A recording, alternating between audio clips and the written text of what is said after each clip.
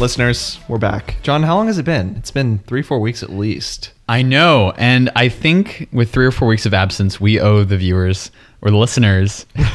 We have listeners, not viewers. Wait, this is being video recorded, John. These are uploaded to YouTube. Did you not know that? They are? I should probably put some pants on. Right, exactly. Only from the waist up. Ladies and gentlemen, we have an exciting episode for you. I'd like to introduce our guest, but we actually don't have a guest. The guest is just John and I today. John, why are we doing this? It's our gift to all of our listeners who held out for 3 or 4 weeks. But also, I think a lot of people know who we are, but we want to give the chance to interview ourselves, maybe change up the format a bit, and you'll be hearing about that shortly. But honestly, you hear us every week. And so we want to give you the opportunity. We're the men behind the masks. Yeah, the men behind the masks. So we didn't run out of friends. That was my concern, John. Did we run out of friends? Oh, we were very close to. I actually found... We've expended our I made a couple friends tonight, but they weren't available for the podcast. Really? Yeah. Okay, next time. We'll add them to the queue. I was also thinking that we're missing a mic. Does this mean we need to change two our... mics in the mixer. Wow. It just doesn't have the same ring. I know. So... rather than just listening to John and I, there's a word for what we're doing. I think drivel is the right word, but we do have a program lined up for you today, ladies and gentlemen. We have written down collectively 5 or 6 questions for the other person that they do not know. I've written down complete secret. Yeah, some serious zingers that John is going to have to answer on the fly and provide an adequate answer to. I don't think you'll be able to do it, John. Is this a challenge? I was more prepared for some lighthearted questions and answers. Oh no, mine are all. What's your favorite color? Okay, this first one. You folded up your paper a lot better than I did. What makes a good friend? Do you think certain demographics of people are generally better friends than others? Interesting. And can I ask for a quick clarification? What do you mean by demographics? Yeah, are millennials worse friends than baby boomers? Or interesting. Yeah, are people who live in rural communities? I mean, you come from a rural community, rural, John. Upland, Indiana. Yeah, are they more steadfast or less steadfast than people from the city? And of course I wrote this question so you could just talk about me the whole time, right? Alex, you're the best friend there is. So what makes a good friend? You only need to look into the mirror, Alex, and you can see. There we go. That's what I was looking for. There's fishing for compliments there. But I think there are a couple of aspects that immediately jump to mind, and I'm honestly more interested in the second part, but I'll quickly answer your first part. First thing that comes to mind is loyalty. The second is just willingness to spend time and develop trust, and the third would be I've talked myself into a corner. I don't have a third topic. Loyalty and trust, that's all it takes. Loyalty, trust, and I think shared passions would be the other one. Yeah. Without this podcast, we wouldn't be friends, Alex. That's right. No, I really like the first piece about loyalty, because so many people in college or even beyond college, you think are friends, but it's because you share a lot of circumstances. You share a lot of classes, your roommates, and then once you move away from that person, everyone can relate to this. You just drift away, right? I think a good indication of friendship is once those shared spaces have dissipated, how well do you keep in touch, right? Yeah, and I think that kind of leads into the second question about demographics. When you think about developing a friendship 100 years ago, I'm speaking from personal experience, of course, you had to set up your friend date days in advance, schedule at the time. There was no phone to text, not even like a phone to call with, and to set that up. And so as a result, I think there was a little bit less of this idea of hyper development, and also the lack of that. So the idea of you make friendships really quickly, but you also lose them really quickly nowadays. But back then, since it took so much time and effort to even develop that friendship in the first place, you stuck around longer to keep them. And and our parents oftentimes lament flakiness among millennials, whether it be flakiness of texting, calling, showing up to things late. Do you think that's a result of the technological age? Yeah, and I think that's a separate conversation we can dive into. But I think there's a lot of aspects. I think you have that flakiness. I think you also have the flakiness of comparison. I'm only going to commit to something.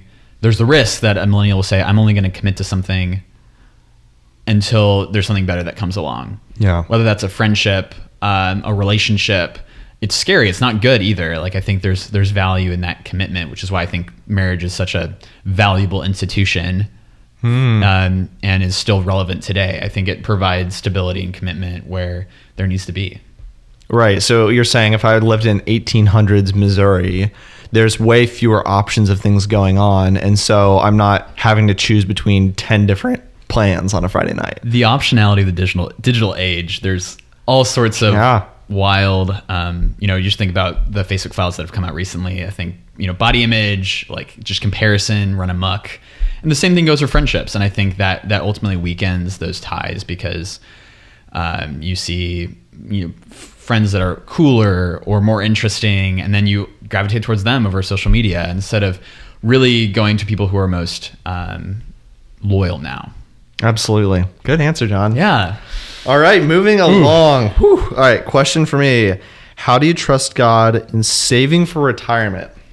Yeah, and I want to provide some additional background here. Alex, you and I have talked about the idea of managing our money in a wise and godly way, and so I think one of the biggest questions is how do you balance kind of this idea of trusting God versus really doing wise and planning your retirement and saving for your future. Yeah, absolutely. I think a parallel question is how do you trust God that your kids will get better? Right. And where I'm going with this is, do you just not take them to the hospital because you know that God is sovereign and he can heal your children?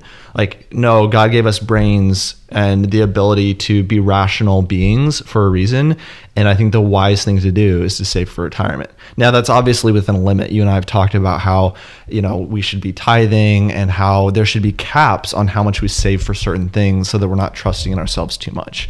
But I think there's no harm in deciding to save for retirement because even though God is sovereign, he's given us wisdom for a reason. Now I'm going to put my devil's advocate hat on. Yep. I agree with you in most of those aspects, but God commands us to store up treasures in heaven, not on earth. That's okay. That's fair, but you could store up a lot of treasures in heaven by being financially secure so that you can host people, right? You can be hospitable. In retirement, you can choose to dole out any excess money freely. I think if you just decide to be a hermit and wear a sackcloth, that actually limits your ability to store up treasures in heaven in certain ways because you have fewer resources to disperse to people as needed, right? I think maybe a different question that is more about how you can trust God is how do you trust God just with your career and with your life? Because that's where the money for retirement comes from. So I don't think about, oh man, I need to trust God when saving for retirement. I think I need to trust God in my career and the plans that he has for me with my job. And that of course then translates to retirement. Got it. I like that answer. Yeah. Good one. Thanks. All right. So this next one. All right. The crinkling of the paper is going to be really good podcast material. You're supposed to crinkle them up in those ways so they don't get stuck together. Oh, okay. Yeah. If you're ever tip to the people at home, if you're ever entering a lottery or something with paper, you want to crinkle it up as much as possible. It'll increase the likelihood that it gets picked. So there you go. That's just a free advice. Pro tip, free of charge. So this next one, what is the right way for Christians to engage politically, and what gives them the right to force their morality on others? It's a really good question. So I think to start off with, just clear the air. Christians should engage politically in some aspect or another. God created governments and democracies, right, to kind of provide. That's an aspect of His grace, right, is the ability that we can have to participate in our political government. And I think the other one you want to think about is when you think about, and I think this is where the question is coming from. People are like, oh, so Christians, that's what you believe. What about X, Y, and Z, right? And here's where I personally go back and forth on this all the time, I think. So you'll hear some of my probably internal conflict in my answer here. But ultimately, I think Christians believe that God's commands and that therefore morality from those commands are right and true, and that any other path is destructive, right? God didn't make these commands arbitrarily. And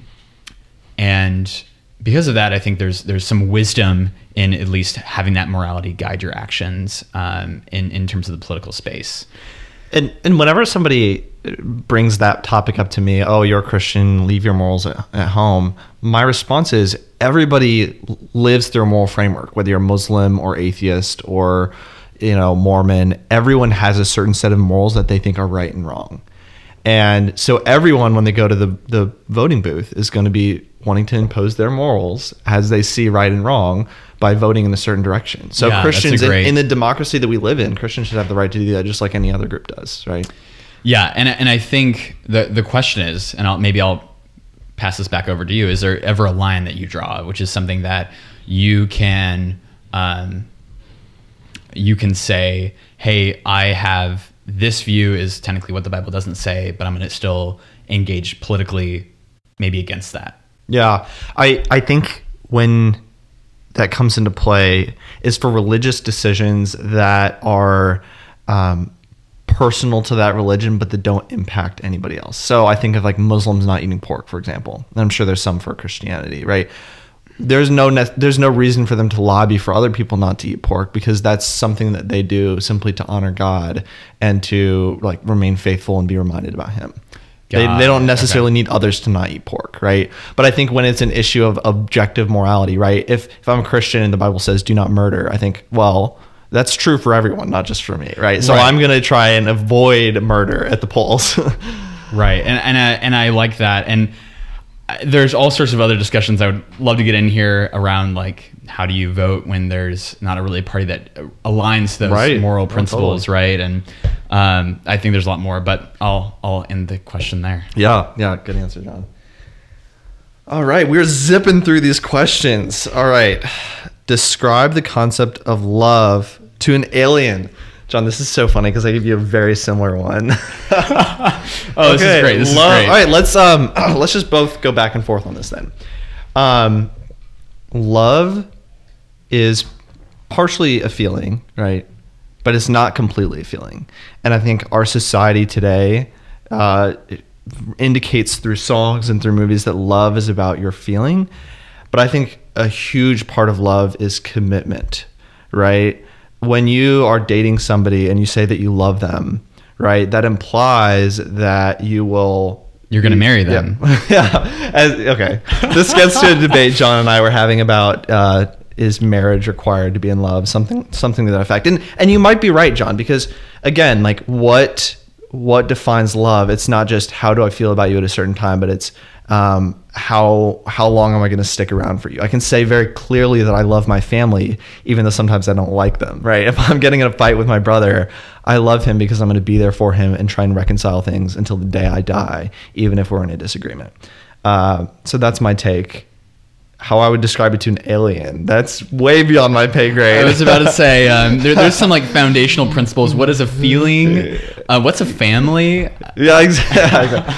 So maybe the question was not quite enough for a bit on a 45-minute podcast. Yeah, exactly. Let me spin that back to you, John, because I know that you have not told your long-time girlfriend that you love her, and you don't plan to for the foreseeable future. Tell me about that. That's correct. So, and I alluded to it in my comment earlier, that love being a commitment. First of all, this is my personal decision, so no judgment if people do it separately. But I believe that love is that idea of commitment. Not only do you have feelings for someone, but you are willing to put your time, commitment, your money where your mouth is, and commit to them in some aspect. So what that means, I think engagement and the idea of a ring on a finger is the best example of showing that commitment, as you're approaching marriage. And I'm sure some would take that same argument and say, don't tell your partner that you love them until marriage. And that would also be like completely understand where they're coming from as well. But the idea of that it's not just this lovey-dovey feeling, but it is a commitment, and it's you taking action to make that commitment a reality. Yeah, and this conversation is not just an arbitrary philosophical discussion. I think it's something that every person should wrestle through, because oftentimes society will make decisions about sexual relations with a partner based on whether or not they love them, right? They'll say, oh, if I love somebody, then of course we're gonna sleep together, we're gonna move in together, right? But if you define love as affection plus commitment, with the emphasis on commitment, then the proof of that love is the ring. It's that you say, I'm going to stick with you for the rest of my life. At which point then, within the Christian framework, sex becomes consummated or whatever. I don't know if that's the right word for it, but you see what I mean? Like people will correlate love with physicality. But if love requires the commitment of marriage, then thus marriage would be required for sexuality as well. And you think about it as well, the idea of like volunteering or, loving someone in a Christian standpoint, you're not doing that loving action because of a feeling, or it may, not entirely because of a feeling, right? It's also just self-discipline and will, God-given will to go forward and like love your neighbor or love your enemy in that way, which is, I think, also something to point to. It's like, hey, love is used in contexts all throughout the Bible in places that are not talking about marriage. Enemies, friends, your neighbors that are hurting, or, those who need help. And so I think that also provides some helpful context when you think about marriage in a love sense, or a love sense when it comes to the more romantic sense of the word as well. Yeah. And I think the misdefinition of love is leading to a lot of problems in society around marriage. Like, fewer people are getting married, and a lot more families are ending up broken because two parents decide that they don't love each other anymore. Well, I think that obviously there are valid reasons to end a marriage, but when you see it primarily as a vehicle through which you can support someone rather than be supported, and support children as well, then that completely flips the script for why you would marry somebody and why you would stick with them.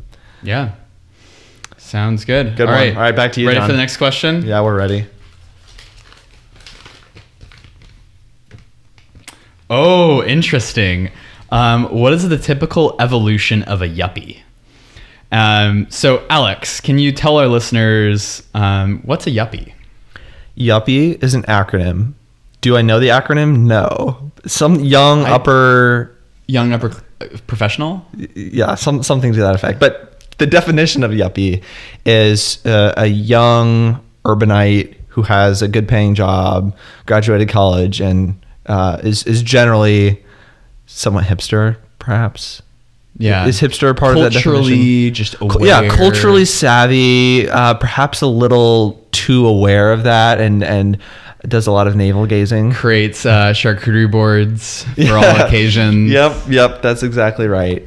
I ask you this, John, because some would define us as yuppies, and we are certainly surrounded by yuppies in our daily lives in Chicago. What is that evolution from the time you graduate college to where we are now, and 5-10 years from now? And is that evolution a good one? Do yuppies become the best of society? Yuppies are typically, when they move to Chicago, I think about like the first phase is tourist phase. You are doing the classical things that any tourist would do, that you experience a city, all the classical parts of a city. Ultimately, though, I think everyone eventually realizes that that's kind of empty and hollow.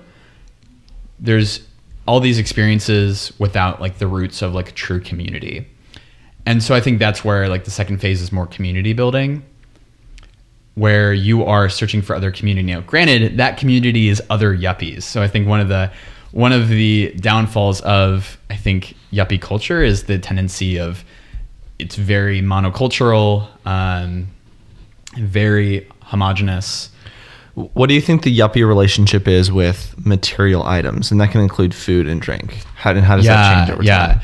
So I would say that, I don't know if it does change over time. Like, it would almost like snowball. Like, you know a couple of wines, then you know more, and then you have a specific, not only do you know which wine is like designated under which category, like you know like the difference between like a Cab and a Pinot Noir, but now you know like specific brands of like those wines, and you go forward and then you can comment on a wine that a friend brings to a dinner party and say, oh, that one's a great wine choice, like great job. I think that's maybe a microcosm of what that would look like. And I think when you look at material possessions, it's the idea that everything that you're doing is not like flashy materialistic, but it is serving some sort of social gain, whether it being able to like flaunt your culturalism and the conversations you have, or being able to talk well or have a nicely decorated apartment. I don't know.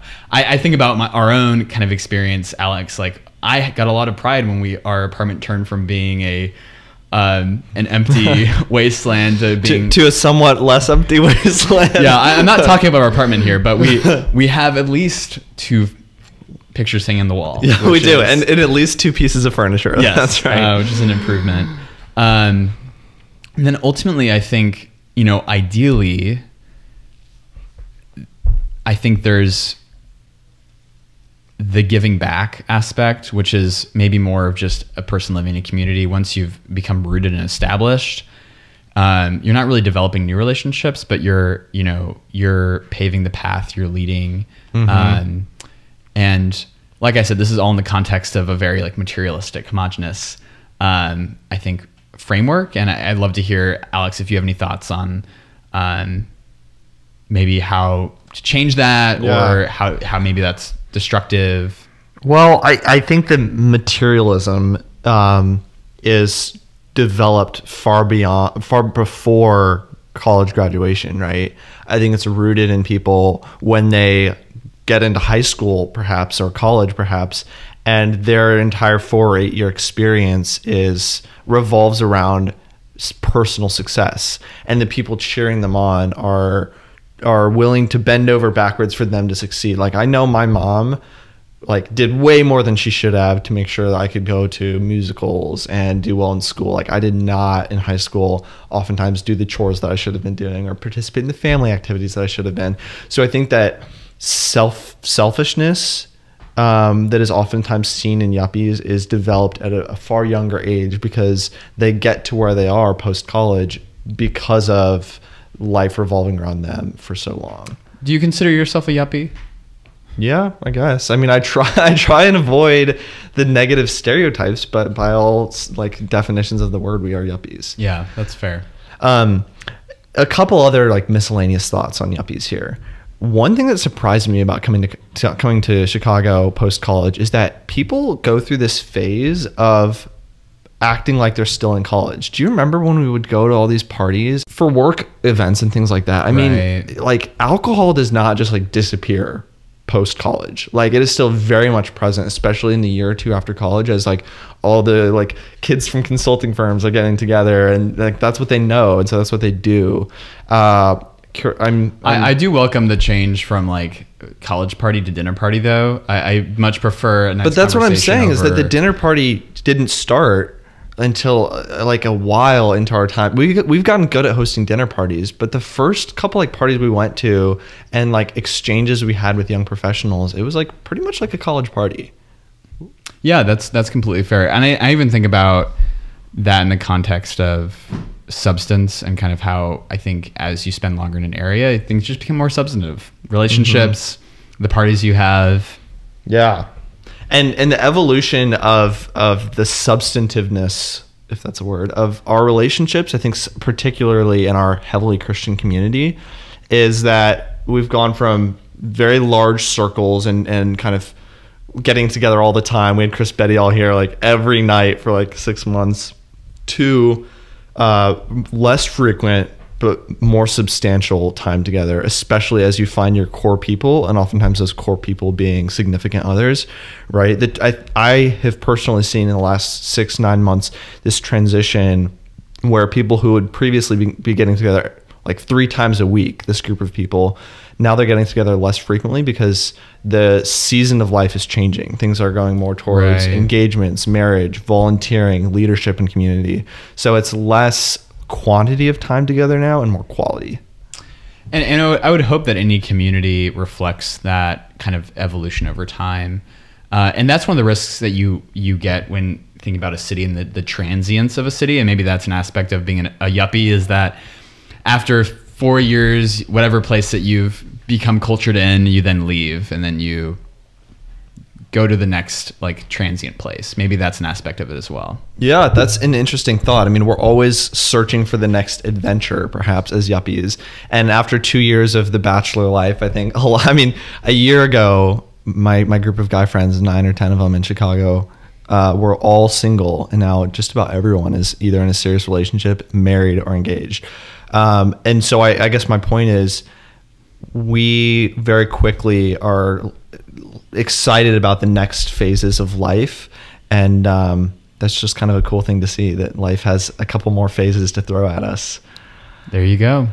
Alex, want to hit us with the next question? Yes sir I do. All right, how would you change or improve Christian dating culture? Wow, we this is a nice coincidence. We were just talking about all your friends. All my friends getting engaged and getting married.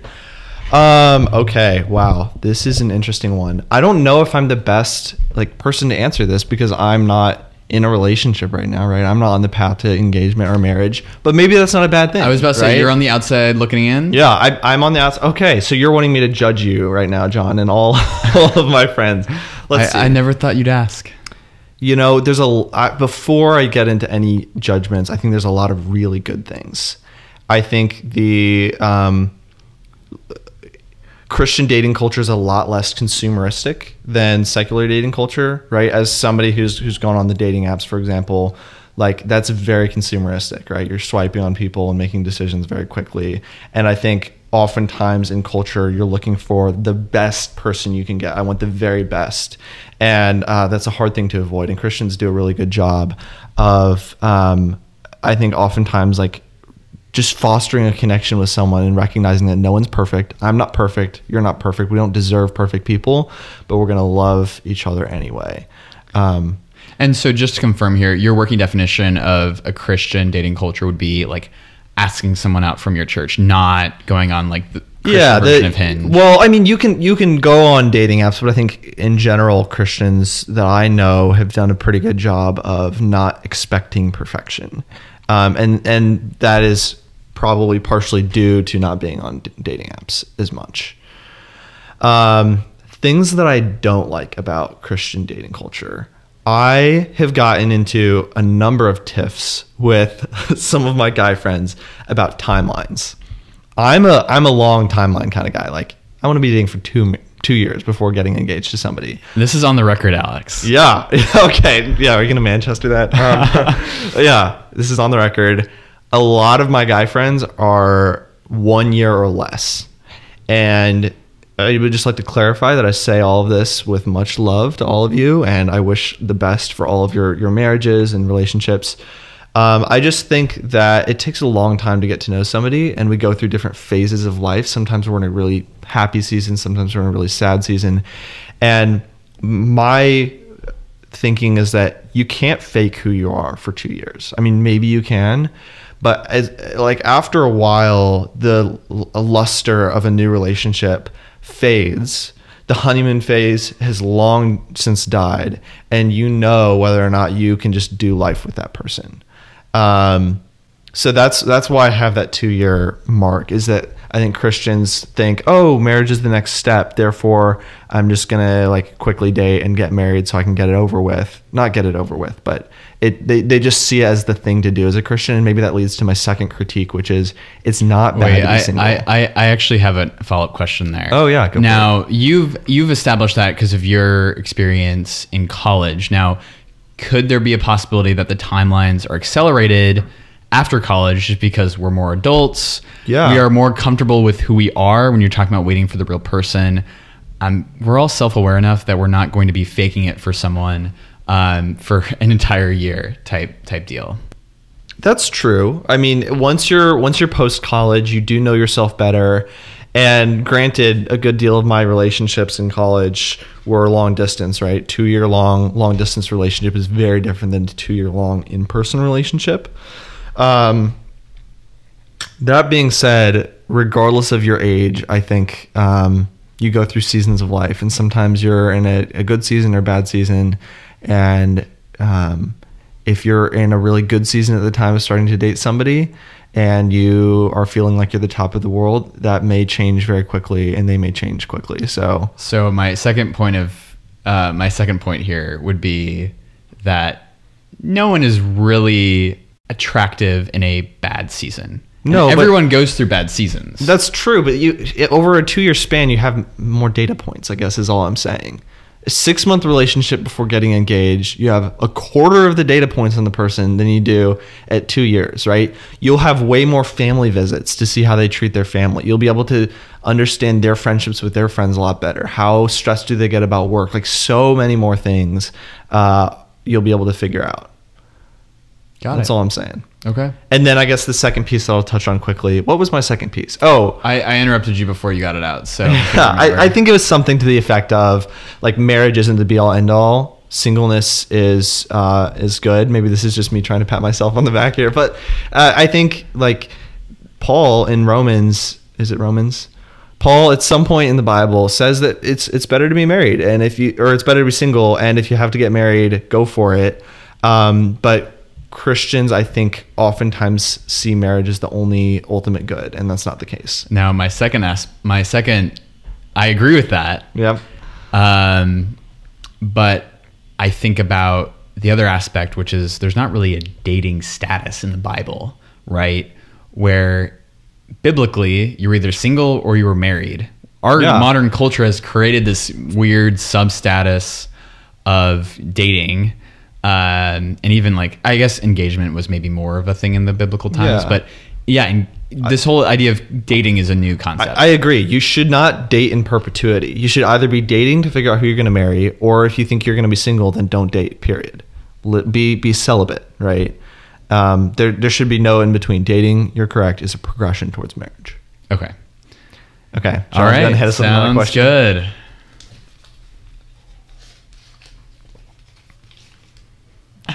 This one was ended with a winky face. So, oh no. What is it like being so indecisive? Winky face. That's actually a great question because I think about this a lot. Yeah, and you can't come to a decision on it. I know. What do I think about it? Is it good or bad? No, so a couple of like quick data points here. I don't like the fact that I'm indecisive. The second part is I think indecisiveness is, I would almost consider it a part of like a necessary part of making decisions for me, where like I don't feel comfortable going into the decision unless I know I've thought it through. So with those being said, what's it like being decisive? It's not great. Well, I think the best picture that I have for decisiveness is a picture of a committee, right? Where in my mind, I can be fully convinced of two completely opposite things and not know which of them to take. Wow. Yes. So for example, at work, it could be like, we could choose this design or this design. And I'm like, both of these have great pros. Both of these have pretty big cons. The small differences are such that it's hard to make that decision. I wonder if there's a correlation between being more indecisive and not being a judgmental person, because when you're judging other people, you are making a decision on them, right? I find that I'm a very decisive person at work. It's very easy for me to decide that something is better. And I also know that one of my negative tendencies is it's very also easy for me to judge people. Do you find that you don't judge people, and do you think there is a correlation there? Interesting. And I think that's where I think there's probably a positive correlation between people pleasing and indecision.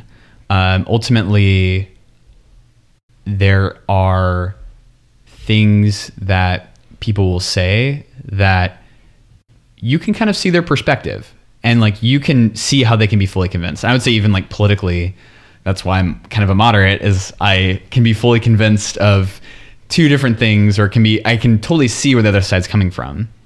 And so I think the other one is compassion, like you mentioned, just being able to have that perspective. I think perspective shifting is maybe a side effect of being indecisive that then helps you be more compassionate.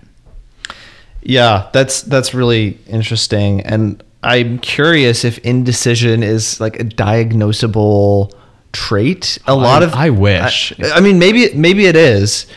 Perhaps it's not, but I'm curious for anybody that's listening at home and thinks, hey, I'm indecisive like John.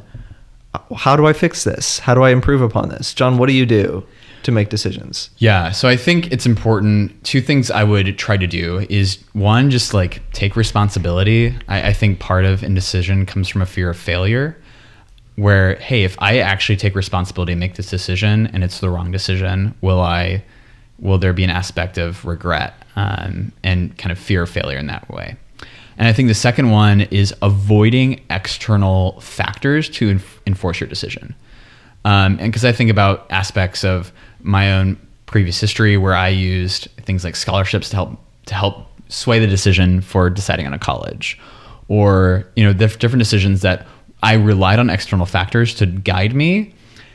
And then that's great in the time, and then overall but as you look on your history, you see the pattern of not really being in control of your life, which is a scary realization to have. And it's one I don't want indecisive listener to have. So I think the two aspects would be actually make decisions, and then don't let the tides of life dictate your path. Okay. Yeah. So you're up next, Alex. That's great. John, one of those is the love question, so you really only have one question left. Okay. That's good to know. All right, let's get after it. Question number 4. Why is our culture so obsessed with spoots? John, can you read this word for me? With sports. Oh, yes. Great question. Why is our culture so obsessed with sports? You should have just seen Alex's eyes light up with that question. Yeah, that's such a good question. One that I ask myself every day.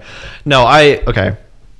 I will first give the pros, just like there are pros with Christian dating.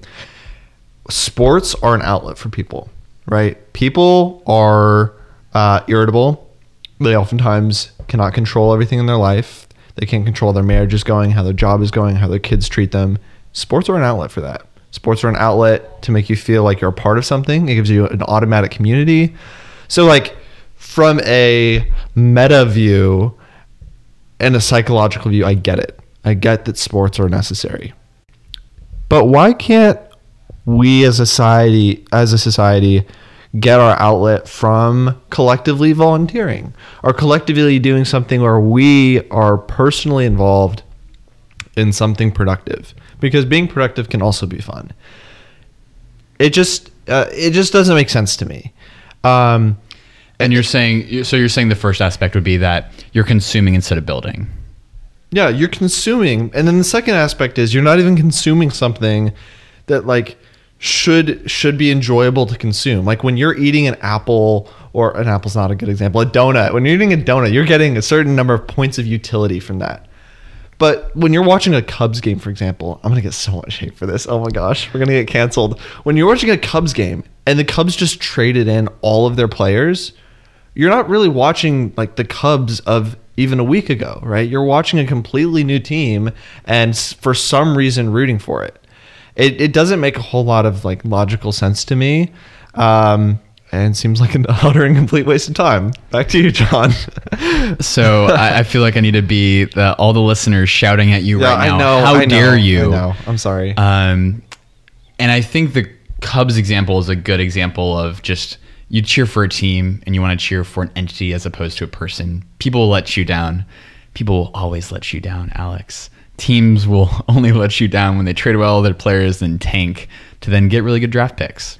But it's such a huge commitment of your time to be watching so many baseball games, for example. I mean, like people can hardly make time for coffee chats in the morning or for working out or for reading the Bible, right? How many people who are Christians regularly read the Bible every day? I don't even do that. And I'm a saint, right? But you see what I mean? It's a huge time. Don't get me wrong. Boring baseball is a waste of time. Okay, football. It's the same thing. I mean, it's a 3-hour game and there's 10 minutes of action. I'd like to flip the question back to you, John. why is watching sports and being in a fantasy league a worthwhile use of your time? So, and I can hopefully talk to this from both perspectives. I used to hate sports as well, and then got addicted to fantasy football, and now know way too much about the NFL, which makes it way too fun to consume. So I guess I'll start with the idea why I like football and I like watching football is I know all of the players on the offense side that are skill players, that are, running routes or catching the ball or throwing the ball. And there's an aspect of evolution to not only the strategy of the game, but also in the drama of how players perform on any given week, right? So just from a pure entertainment standpoint, I could probably continue to sell you on football. Like the strategy in football, I think you would love. You're a huge strategy guy. Football is amazing in its strategy depth. And I think there's also the aspect of just seeing a team and seeing the narratives play out over the course of a season is really interesting. And then also having some personal like buy-in to the sport is also just really fun. And I think that's unfortunately why sports gambling is such a addictive thing, but that's a separate conversation. So from an entertainment perspective, that's my pitch. Now, where I agree with you is that it is a waste of time to consume entertainment rather than be productive. You have to draw that line somewhere. Everyone draws it slightly differently. Some people need more, time where they can just consume as opposed to work. Yeah, I think part of it, if we zoom out, is the entertainment experiential, or are you just watching from the sidelines? And I think people fall into maybe two categories in that regard. I oftentimes don't like things where I'm not a participant. Like if I'm going to an art museum, for example, the most enjoyable thing about that art museum is walking around and talking to people, because I'm just looking at the art. I could be doing that online if I really wanted to. There's the people you participate with. Yeah. So in the same way, so rather than watching a sport, I'd rather play a sport. Rather than looking at a painting, I'd rather paint a painting. I like to be doing things, unless I'm learning, in which case I can be watching a YouTube video. But if you're going to be doing that, make it productive. So the other aspect is the community around a sport, right?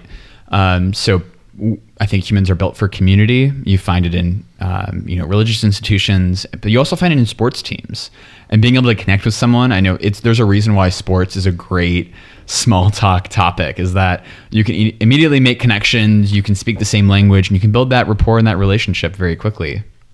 I think that's fair.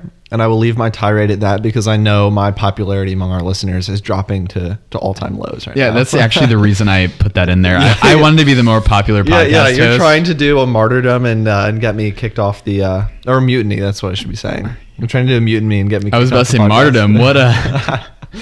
All right. Anyways. Back to you, John.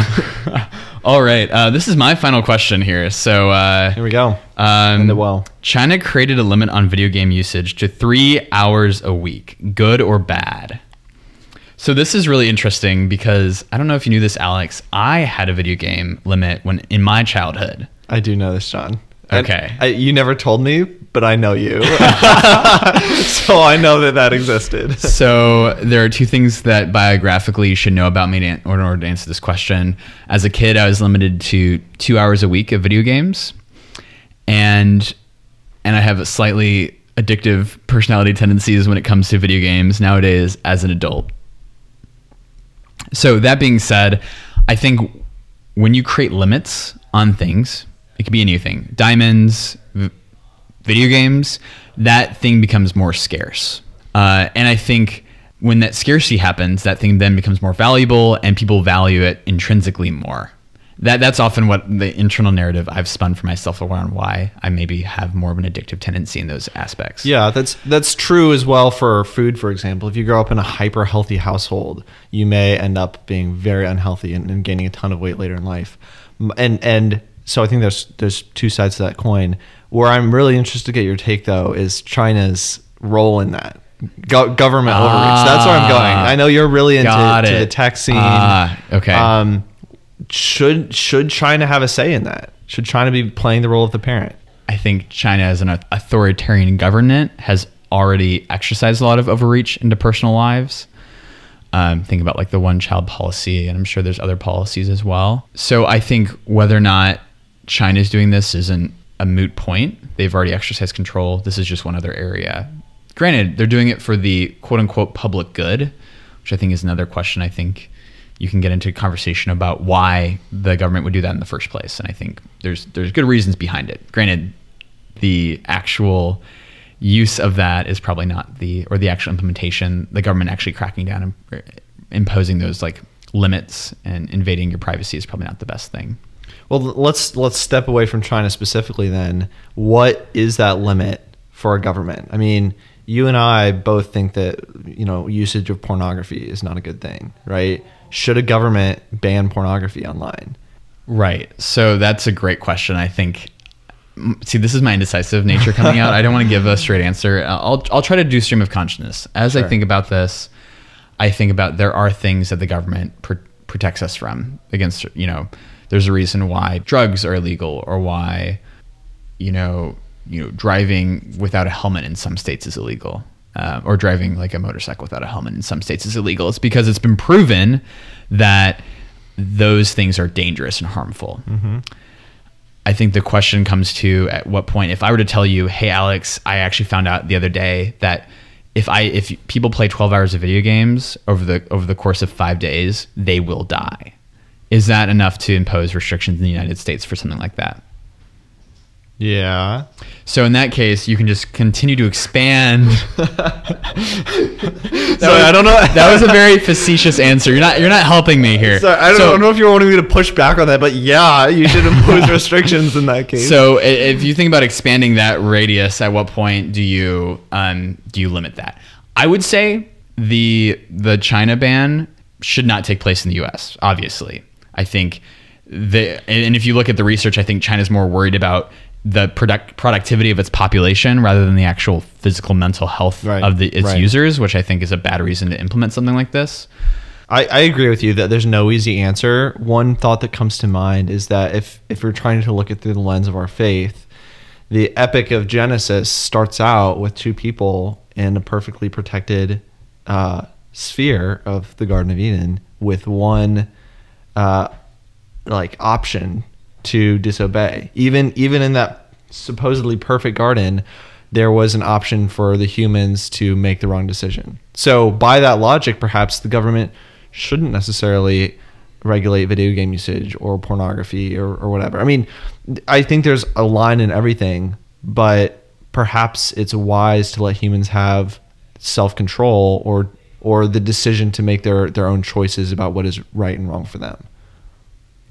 Yeah, and I think that is something that it requires a lot of political debate. Yeah, I don't want to draw a line.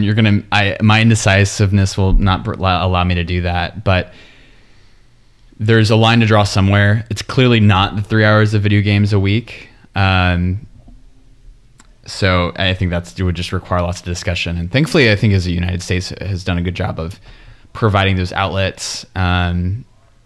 Historically. So that is one thing to call out as well. Yeah. Perfect. Yeah. And I think, Alex, you want to end us with the final question here? Yeah, I do. Saving the best for last. Actually, I have no idea if it's any good. Why do you like the game Diplomacy? Okay. So Diplomacy is somewhat like Risk, for those of you who know Risk, but essentially you are in World War I in Europe, and you are a country, and you're trying to achieve global domination. This is done through making alliances in 15-minute increments with other people to betray other people. And so this really gets to, I think what John is asking with this question is, what do you enjoy about alliances and betrayal and backstabbing? Because John, I know you hate it. I've made you cry multiple times in this game. John has just been sobbing in tears every time we play this game. Call my mom. Yeah, exactly.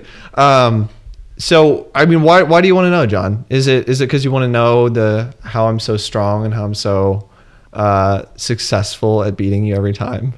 I think it gets into the Alex Corda-Peters psyche on what is strategy and what is ultimate determination. One thing I think about when I think about the game Diplomacy is that there's no luck.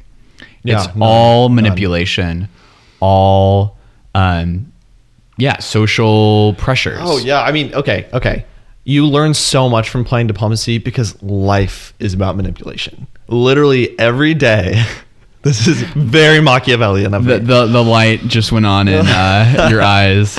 So, like, any interaction you have is a social interaction where you are trying to achieve an end result. And it's usually like super subconscious. I don't walk around thinking, how can I manipulate someone today? But in diplomacy, if you are too aggressive, people won't trust you. If you're too meek, you won't gain alliances. It's a how do we miniaturized miniaturized version of life, and it just provides really good experience with what works and doesn't work. I used to be, when I played games and when I tried to convince people of things, very heavy-handed. And what I learned over time is that people will push back. Right? You have to be much more smooth and relaxed. And it doesn't matter if you come to my Airbnb trip, John. I don't care, right? Even if I do care. You have to have balance in how you manipulate people. And this could be a whole nother podcast episode. Every interaction is manipulation. And I used to tell my mom that, and she hated it, but it's true. It's true. Am I wrong? So how have you manipulated me in the past week, I Alex? manipulate you in every word that I say to you, John, and you do the same to me. And to say that that's not true is being deliberately obtuse. Wow. Okay, this is the perfect podcast content that I was looking for. That's a great answer. So, if you have two takeaways, listener, it's that Alex hates the Cubs and is not to be trusted. Oh my gosh. Yeah. Well, let's leave it at that before I dig myself into a deeper hole. It's been a pleasure talking with you, John. We should do this again more often. We should. Hear me out. We actually invite our friends on too, and we can have 3 mics and we have this mixer here. Oh my gosh, what a great idea. One more person to manipulate. All right, before you get too crazy, I'll go ahead and sign us off. Thanks so much for listening, and we'll see you in 2 weeks.